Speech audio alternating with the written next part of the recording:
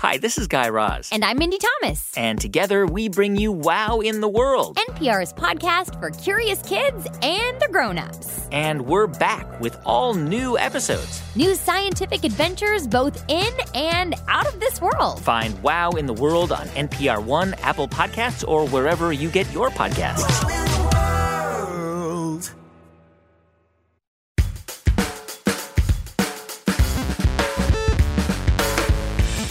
Hey, y'all. Sam Sanders here. It's been a minute. Want to start out by acknowledging the tragedy that happened just outside of San Antonio this past Sunday in Sutherland Springs, Texas. A shooting at a church during Sunday service that killed more than 24 people. Really, really, really rough story. Growing up in San Antonio, like many people in the region, spent a lot of my Sundays as a kid in a church house. So to hear about that kind of shooting at that kind of place so close to where I grew up, it just really hurts. So for all those that have been affected by this, I'm sending good vibes your way. All right, in other news, if you're hearing this on Tuesday, November 7th, it is the first Tuesday after the first Monday in November, which means it's Election Day, and it's been 1 year since the election of President Donald Trump. So I wanted to use this episode to look back on that year, see what happened and what it all means. And I brought in some extra help. We have two guests on today's Deep Dive.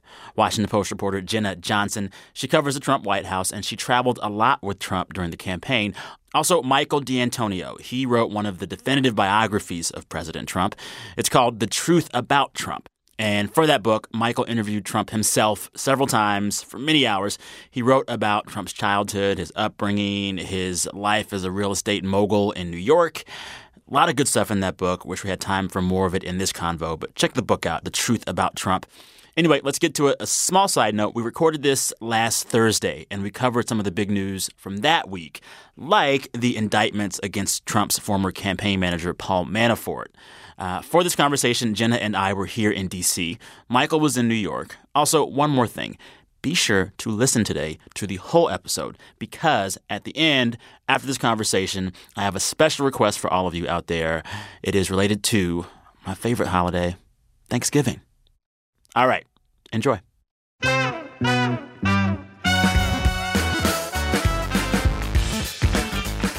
So, Michael, how long have you been following and reporting on Trump and talking to Trump? Well, for about 5 years, and most intently during the development of the book, of course. But like everyone else, I paid attention to him. You can't not pay attention to him if you live in New York. Yeah, and you've had, 5 or 6 or 7 sit-down interviews with him as well, right? Yeah, about 10 hours. And okay. Even his ex-wives opened up to me. And, say what you will, he's a bit of an open book, and I admire that. Okay. And Jenna, you followed Donald Trump all throughout the campaign. When did you start following Trump? September 2015. Wow. So it was the end of the summer of Trump. And then you were with him pretty much extensively. And I'm still with him. I covered the White House. I would see you on the trail, and I'd have gotten a week or two off of the trail, and I'd come back, and you were still there, still slogging through. How many Trump rallies do you think you were at over the course of the campaign? Well, as of Election Day, it was over 170. Wow. And I've been to a lot since then. Yeah. And counted it up. I think it was more than 35 states that we were in. And I interviewed just thousands of Trump supporters along the way. Every rally I went to, I tried to get to a dozen or a couple dozen people. I'd see you doing it. You were one of the hardest working ones out there.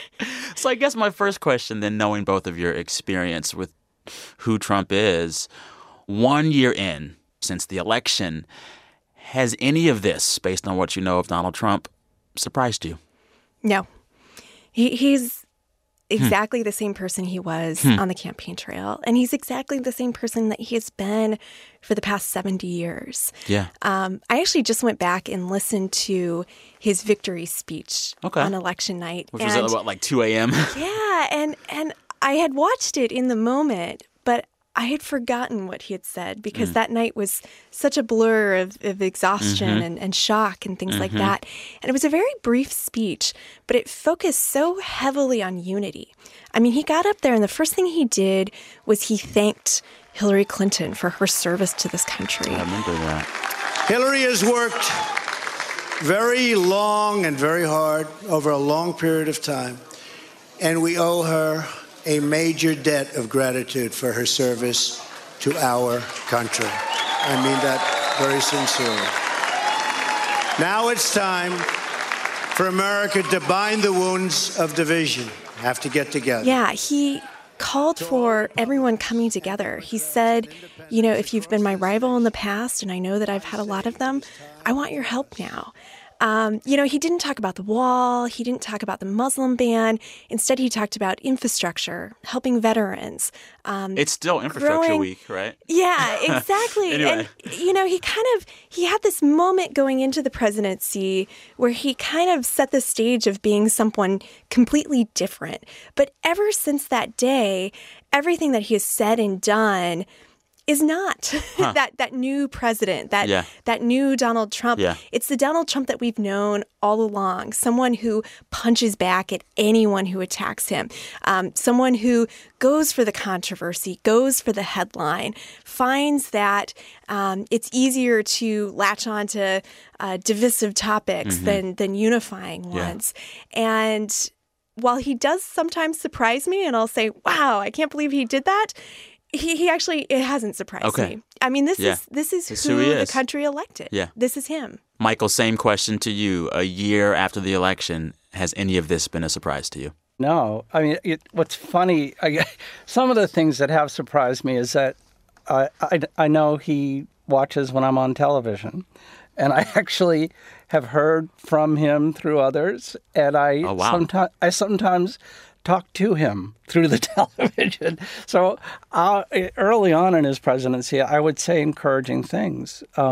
Give me an example of the encouraging things you might say to him through the TV. I would say, you know, most of us are pulling for the president to succeed, that we are ready to set down our disagreements if there's a sign of a direction that everyone can pull in.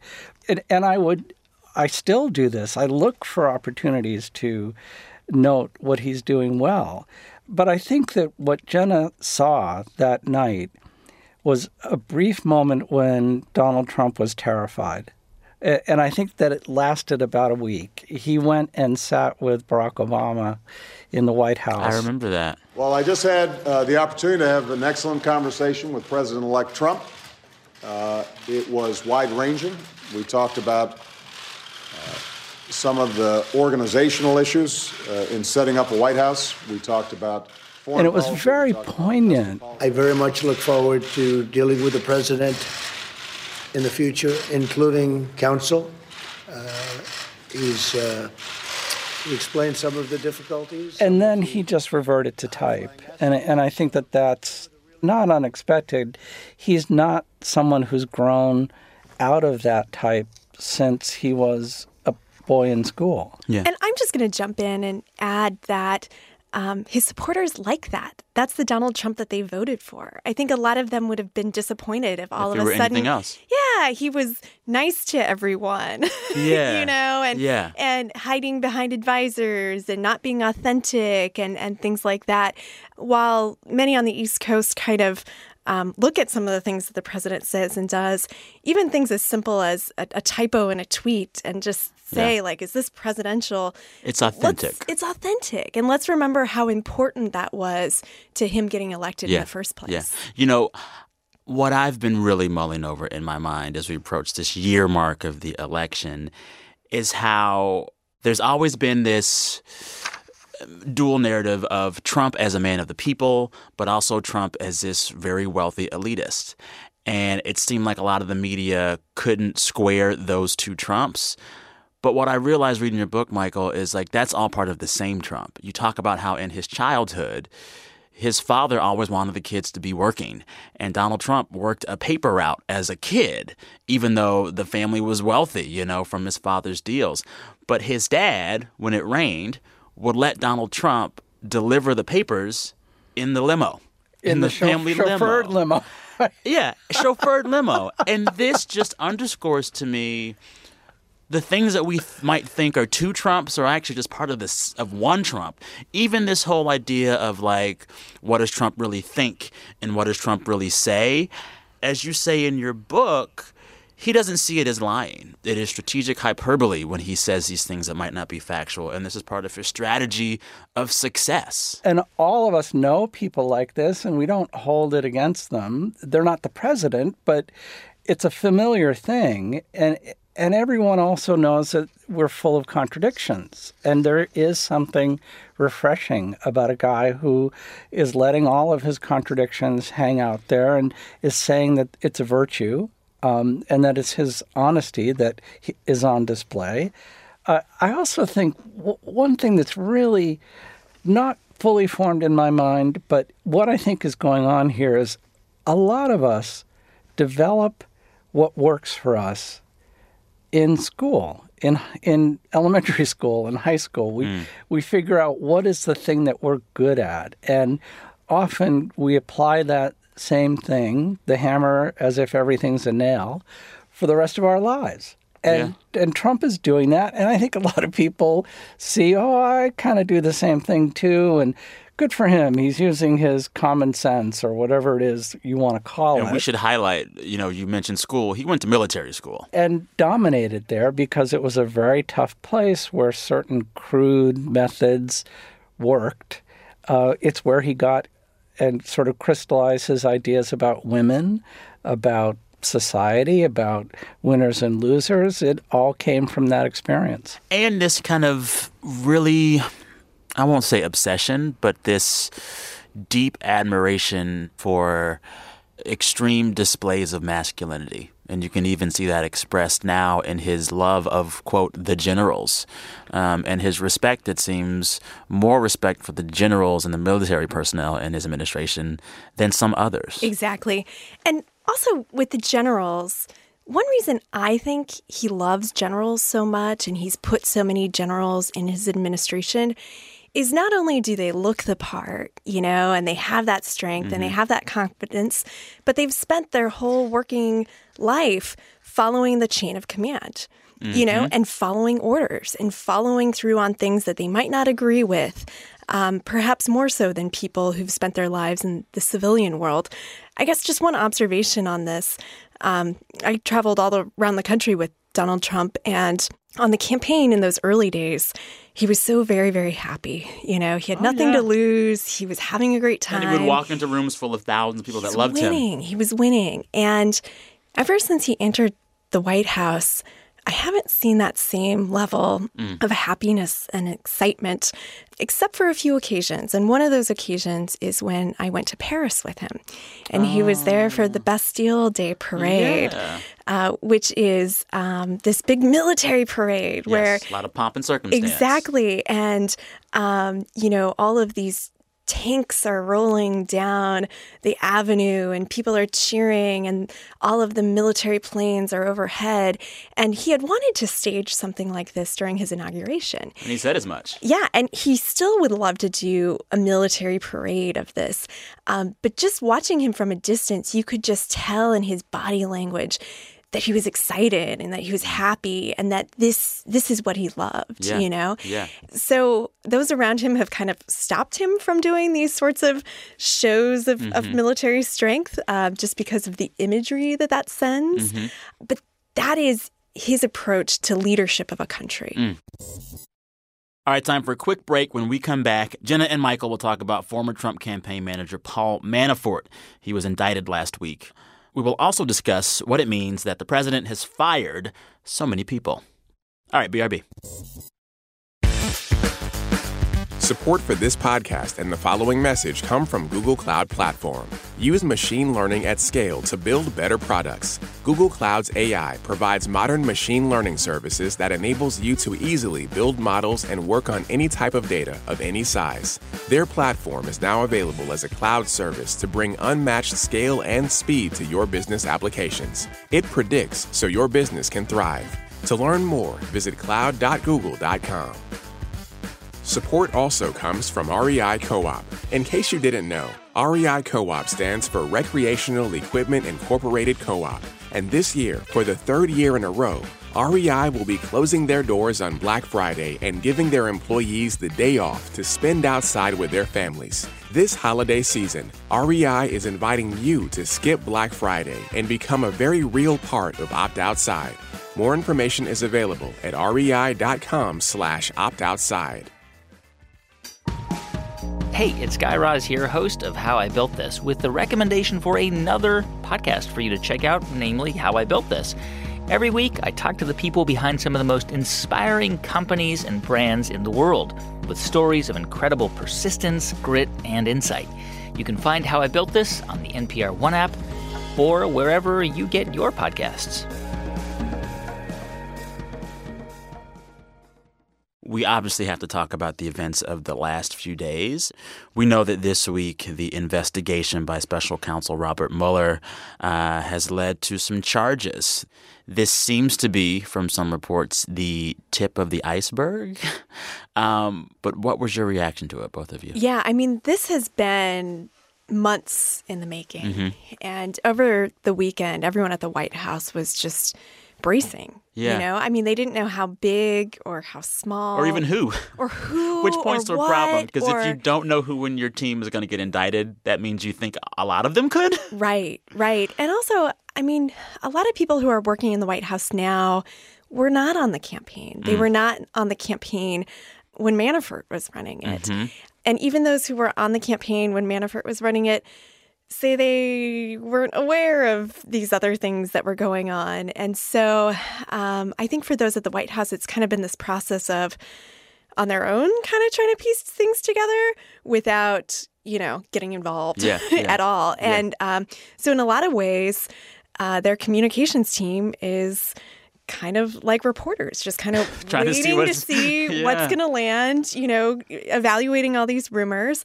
And this was big. Big. Very, very big. Paul Manafort ran that campaign. For months.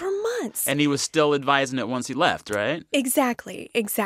You know, Michael, I was thinking about you and covering the way that Trump deals with being under attack. You know, you write in your book a lot about kind of Trump's MO when he's pushed against. He pushes back even harder and denies any guilt and kind of says, actually, I'm the victim. Have we seen that in Trump's response to these charges? Well, I actually think that hiring Manafort in the first place was who Trump has always been. Explain. Well, I saw a great description of Manafort as somebody who, as he approaches you, you think he's either going to shoot you or sell you something. And you know, he's got that expensive pinstripe suit look with the $1,000 tie, and all of the men, the so-called grown-ups around Trump, have had that look. And you know, Manafort was not somebody who was well known among campaign people. You have to go back quite a long way. What he was known for was representing the so-called torturers' lobby in Washington, D.C., where he promoted the interests of Jonas Savimbi or Ferdinand Marcos or any other number of killers. So it's not the guy that you'd want to bring close if you were seeking to play by the rules and on the level. You know, I want to talk about some key moments in Trump's last year since the election from which we can possibly draw some bigger, deeper thoughts about who he is and what his presidency will continue to be. One of the biggest legislative moments of Trump's time in the White House so far has to have been the repeated failure to repeal Obamacare. Thinking back to that final late-night vote when John McCain was the tiebreaker. After like weeks and months of back and forth and could it happen, will it happen, this bill, that bill. But that failure, Trump's response to that failure, his relative lack of involvement in the nitty-gritty policy of the bill that he wanted to pass, what does it say about him and his style and what we can expect going forward? I mean, that was the moment that he learned how Washington works. That you can't just say, I want to do this and have it happen. Yeah. You know, there is a lot that he's been able to do with executive orders. But when it comes to getting rid of a health insurance system. And a big part of the economy now. Yeah, and that millions of people rely on. It's not that easy. And people would tell him this on the campaign trail. On the campaign trail, he would say, we're going to repeal and replace Obamacare. And everyone would cheer. And he wouldn't really go any further than that. And in interviews and debates, people would push him on, replace it with what? And the most we ever got out of him was, just things that are wonderful, things that are tremendous. It's going to be much better. Soon before the election, they rolled out ideas for things that could happen, but this wasn't a plan. This wasn't a replacement plan. And he saw firsthand how legislation comes together. Yeah. And that even if you have majorities in both chambers, this is tough. It's tough. And you have to be very strategic and careful about it. And I think he's slowly learning what his role can and cannot be in that. Mm-hmm. Michael, how do we compare his performance in the Obamacare repeal saga to the way he performed as a business leader in New York for so long? Well, I think that's something worth considering because as a businessman, much of what he did was about command and then leaving the details to everyone else. And there was a bit of a rote quality to it after the first couple of projects. If you're renovating a huge skyscraper, which he did a couple of times, or building a new one at Trump Tower, there's a certain process you go through. You engage the right professionals. You have construction managers and architects and loads of lawyers. He's employed far more lawyers than almost any other category of professional in his life. But it's very similar, and you can command and sell the product as Donald Trump, the character of a real estate magnate, which is something he created, and it's doable. As Jenna observed, though, the process in Washington is so much more challenging to a man like Donald Trump. I think of Obama's professorial bent and the fact that he surrounded himself with so many wonks who understood the healthcare system inside and out, from economists to physicians to people from the hospital sector. You name it. He had players who were veterans. Yeah, and, but those and wonks also had a hard time explaining the nuts and bolts in a way that the majority of the American public could understand. A different problem. It's really hard, and that's why I guess the first bill was 1,200 pages. And yet, when he came to office, and I knew that this was his bent, much of what he wanted to do was simply erase Obama in whatever way that he could. When I first met him, I think Obama was the third word out of his mouth. He just had this obsession with somehow overwhelming the image of Barack Obama. And what's so funny, I realized reading your book, it wasn't always that way. When Obama was president, Trump actually reached out to the White House a few times after the big BP oil spill in the Gulf. Mm-hmm. Trump volunteered, if I read correctly, to lead the recovery effort because he felt the folks doing it weren't doing it well enough, quickly enough. And he admired much about Obama at the beginning. And he spoke favorably about him when he was elected, right? Right. So this is all, it's consistent with wanting there to be an enemy to fight and to overcome. I think Obama may represent to him a level of popularity, and actually popularity with people whom Trump actually covets. He actually would love to impress the New York Times. And he would love to impress the people who read the New York Times. And he has said throughout his career, I'm elite. I'm an elite person. I come from the best. I am the best. And it seems as if, as much as he rails against this bourgeoisie, a lot of him, it seems, wants to be in the room with them. Oh yeah, and it's been personally painful that especially this crowd in New York rejected him, and he remembers every insult and injury and nurses them. One of the things that has also been a trademark of Trump's presidency have been the rapid rate of departure of high-level and prominent staffers. You know, Donald Trump gained this reputation as someone who was not afraid to say, "You're fired," during his time on The Apprentice, his reality show that kind of took him to that next level of fame. But there have been some reports that in his actual business dealings, he's not one that likes to fire people. He's pretty loyal to those that are loyal to him. What about the extreme recurring staff shakeups in the White House? What does that show us about Trump as a leader, Jenna? Yeah, so when he was on the campaign trail, he always said, "I'm going to surround myself with the best people." Yeah. And I think a lot of people who are critical of him have been hopeful that he will surround himself with the best people and that they'll prevent him from doing things that they don't want him to do. He has had a hard time keeping staff at the White House. I mean, for a while there, we were basically keeping our Friday nights open Yeah. so that we would be ready to cover whoever was leaving. Well, because Spicer was a Friday night announcement. Wasn't Bannon Friday night announcement? I think so, yeah. Yeah, it was a weird trend for a while. Exactly. I mean, we're 9 months into this administration. He's on his second chief of staff. He's on his second press secretary. He's on his second national security advisor. His health secretary has left. There's And there are other jobs that are just still a number open. of positions that just aren't filled yet. Yeah. You know, he likes to yell at the Democrats for slowing down the approval process, and that is happening in a lot of cases. But you got to appoint him first. Exactly. And there are like 600 positions that the Senate has to approve, and he has only nominated people for about half of those Now, seats. supporters might say if the MO of this administration is to shrink the size of government, you would never want to appoint some of those jobs, right? To be fair.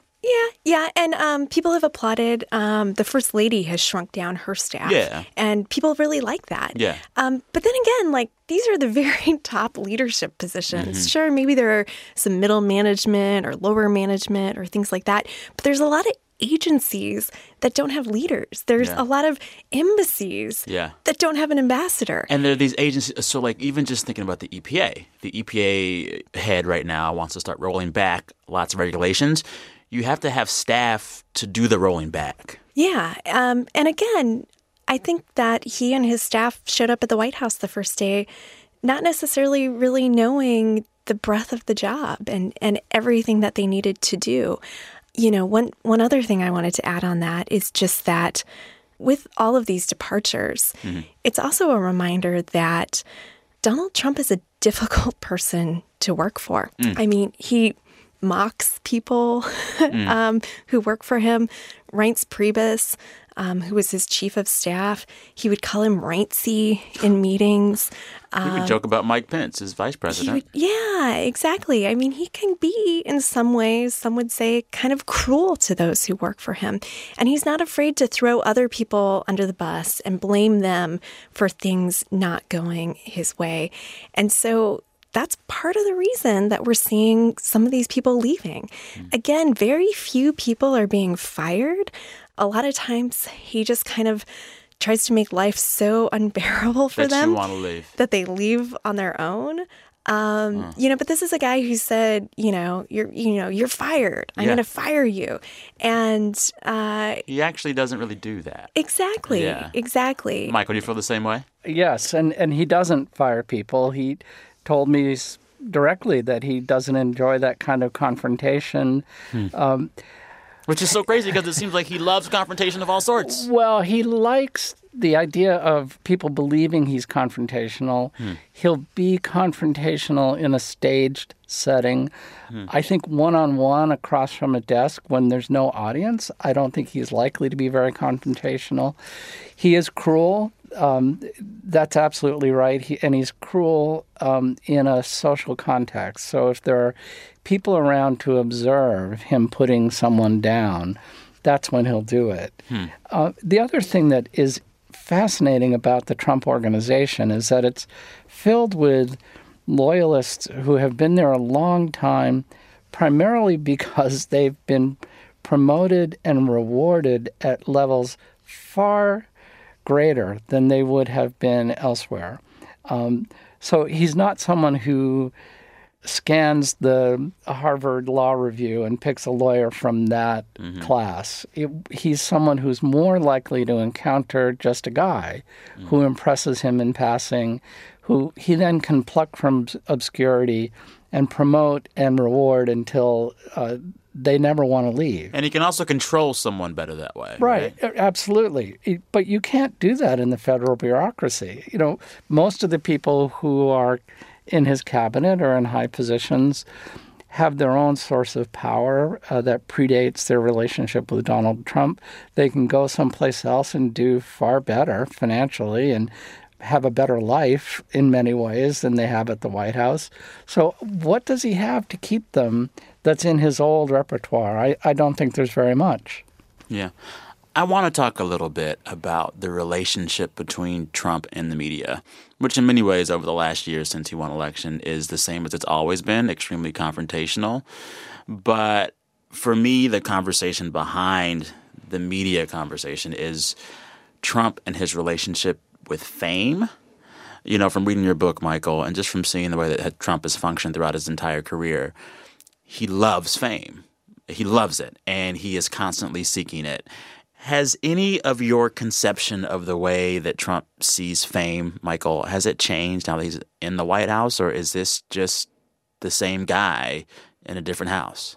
Well, he's engaged in a different way. I am a little surprised by how persistently he denigrates the press. But he did that before. That was happening for a while. During the campaign, yes, and a little bit before that. But as president, he's a constitutional officer, and you would hope he'd have some sense of the role the press plays in a democratic society. What I'm really taken by, though, is sometimes he acts like he's reporting the news. He likes to say to people, well, have you just heard? You know, this is the new thing that's happening. And it's almost always a distortion of what's really being reported. And yet he is thrilled at being the person with the information. And as you said, he loves the attention. And this goes back to childhood. He's just completely dependent on other people praising him, giving him attention.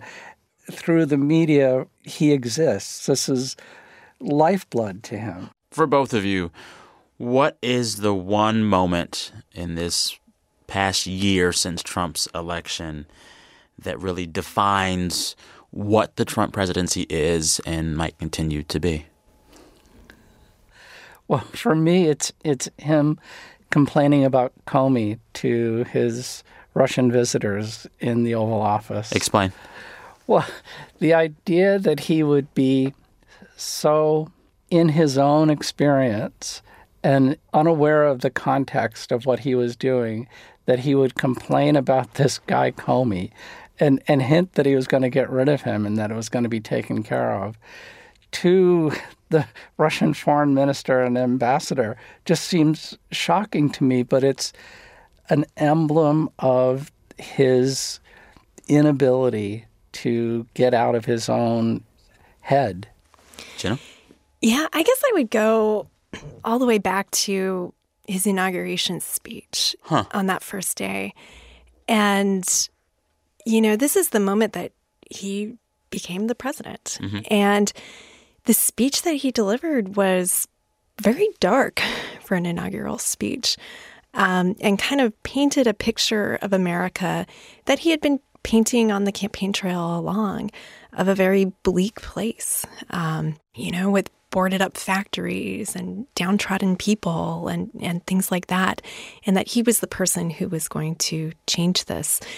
You know, the way that he talks about America now that he is president is always overly optimistic.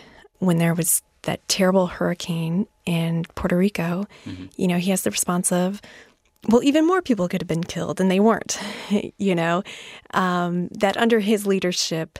The best response ever. Yeah, that the glass is always half full, and that he was stepping into a terrible situation, and that America was terrible before he got here, and that just by becoming president, things have gotten better.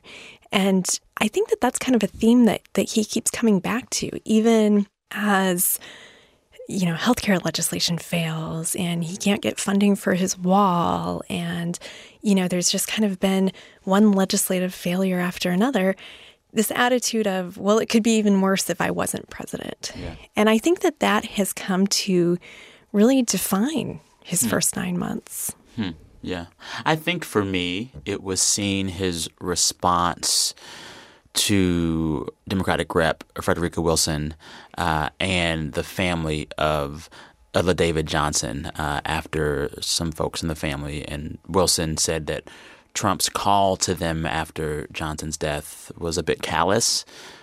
It's the kind of thing where you could say, regardless of who is right or wrong, just apologize and move on.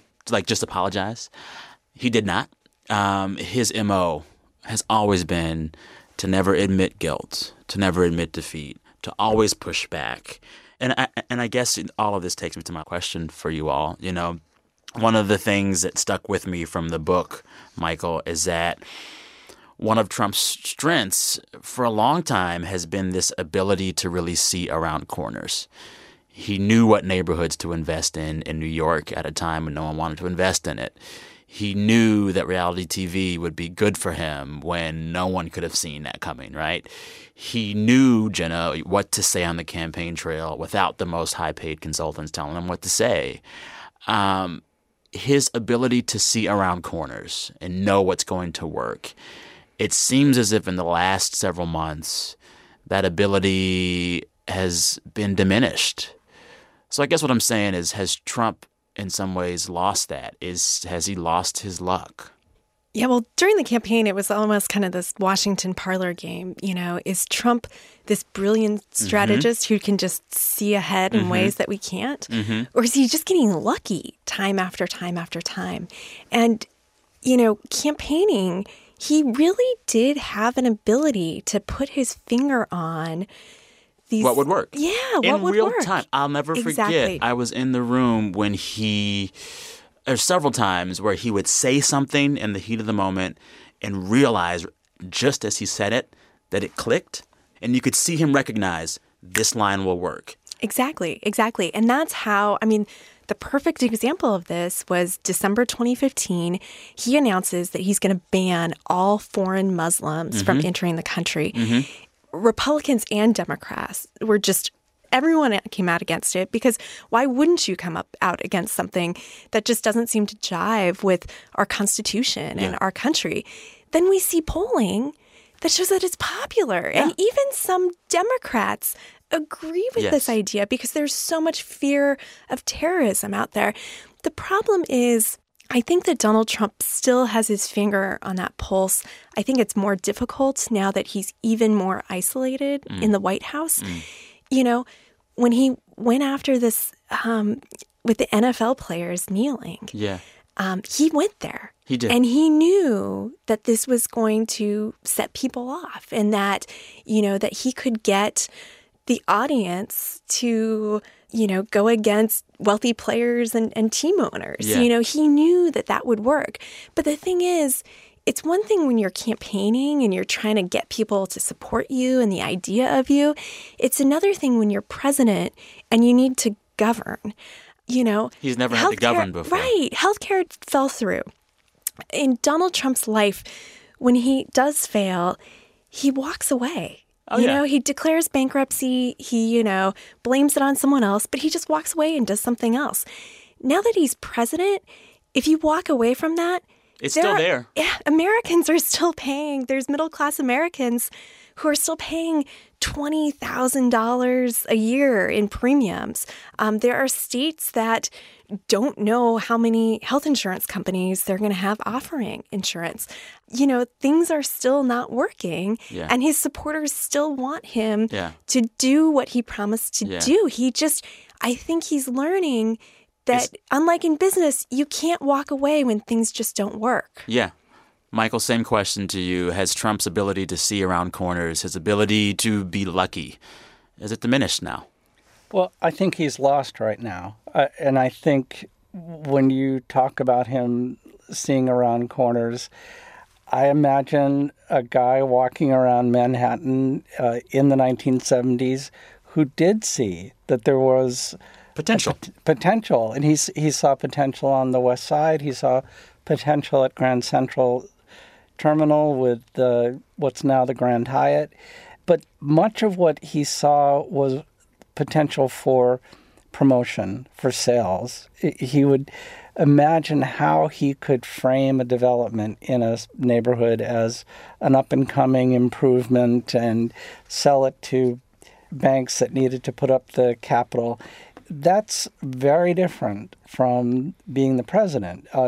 It's not so different from running a campaign. And that's, I mean, this is not a sales job that he's in now. He's in a chief operating officer's role. And he's never been good at operating. That's when he ran Trump Airways, it failed because it was a complex, difficult thing to operate. It wasn't about sales. The same was true of the casinos. Yeah, there's a lot of razzle-dazzle, but you have to actually manage thousands of employees in a giant casino, day in, day out, deliver results. He's not that guy. Okay. I know you got to go quickly. Will you or can you make any predictions about what the rest of Trump's term might look like? He may get tax reform, and yet I think he'll be battling even with members of his own party and looking for enemies left and right.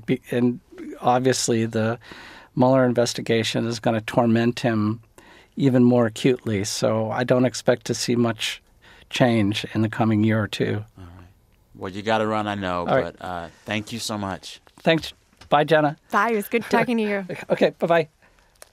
For you, predictions? I mean, it's hard to make any. If there's one thing I've learned from this administration, it's not to predict anything. Yeah. But we'll see. That's what he says. We'll see. We'll see what happens. I mean, in some ways, he's dug himself some holes that are going to be really difficult to get out of. He does not have a good relationship with a lot of people on the Hill. Members of his own party, people who used to support him and advise him.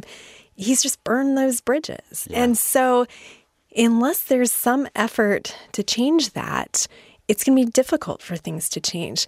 Now, keep in mind, next year is the midterm elections. Mm-hmm. You're going to have all these congressional seats that are open. Mm-hmm. Republicans want to win. Yes. You know, they want to win. Yeah. They want to keep those seats.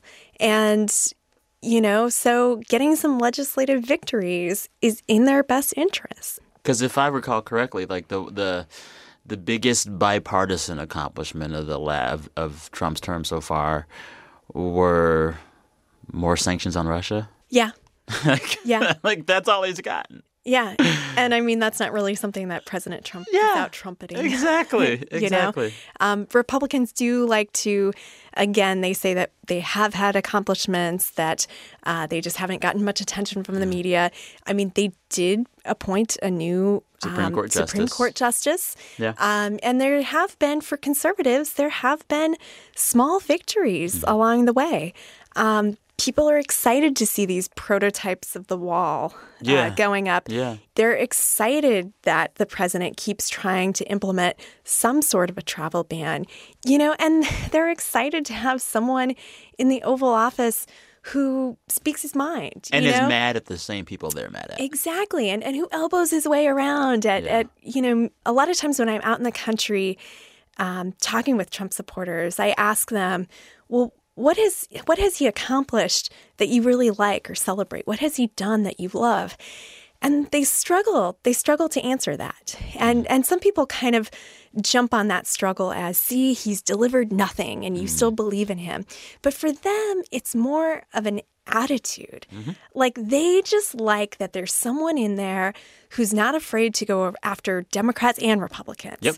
But again, we're only 9 months in. Over the next couple of years, I think a lot of people want to see at least one thing in their personal lives change. Mm-hmm. Maybe that's tax reform that gives them more money in their bank accounts.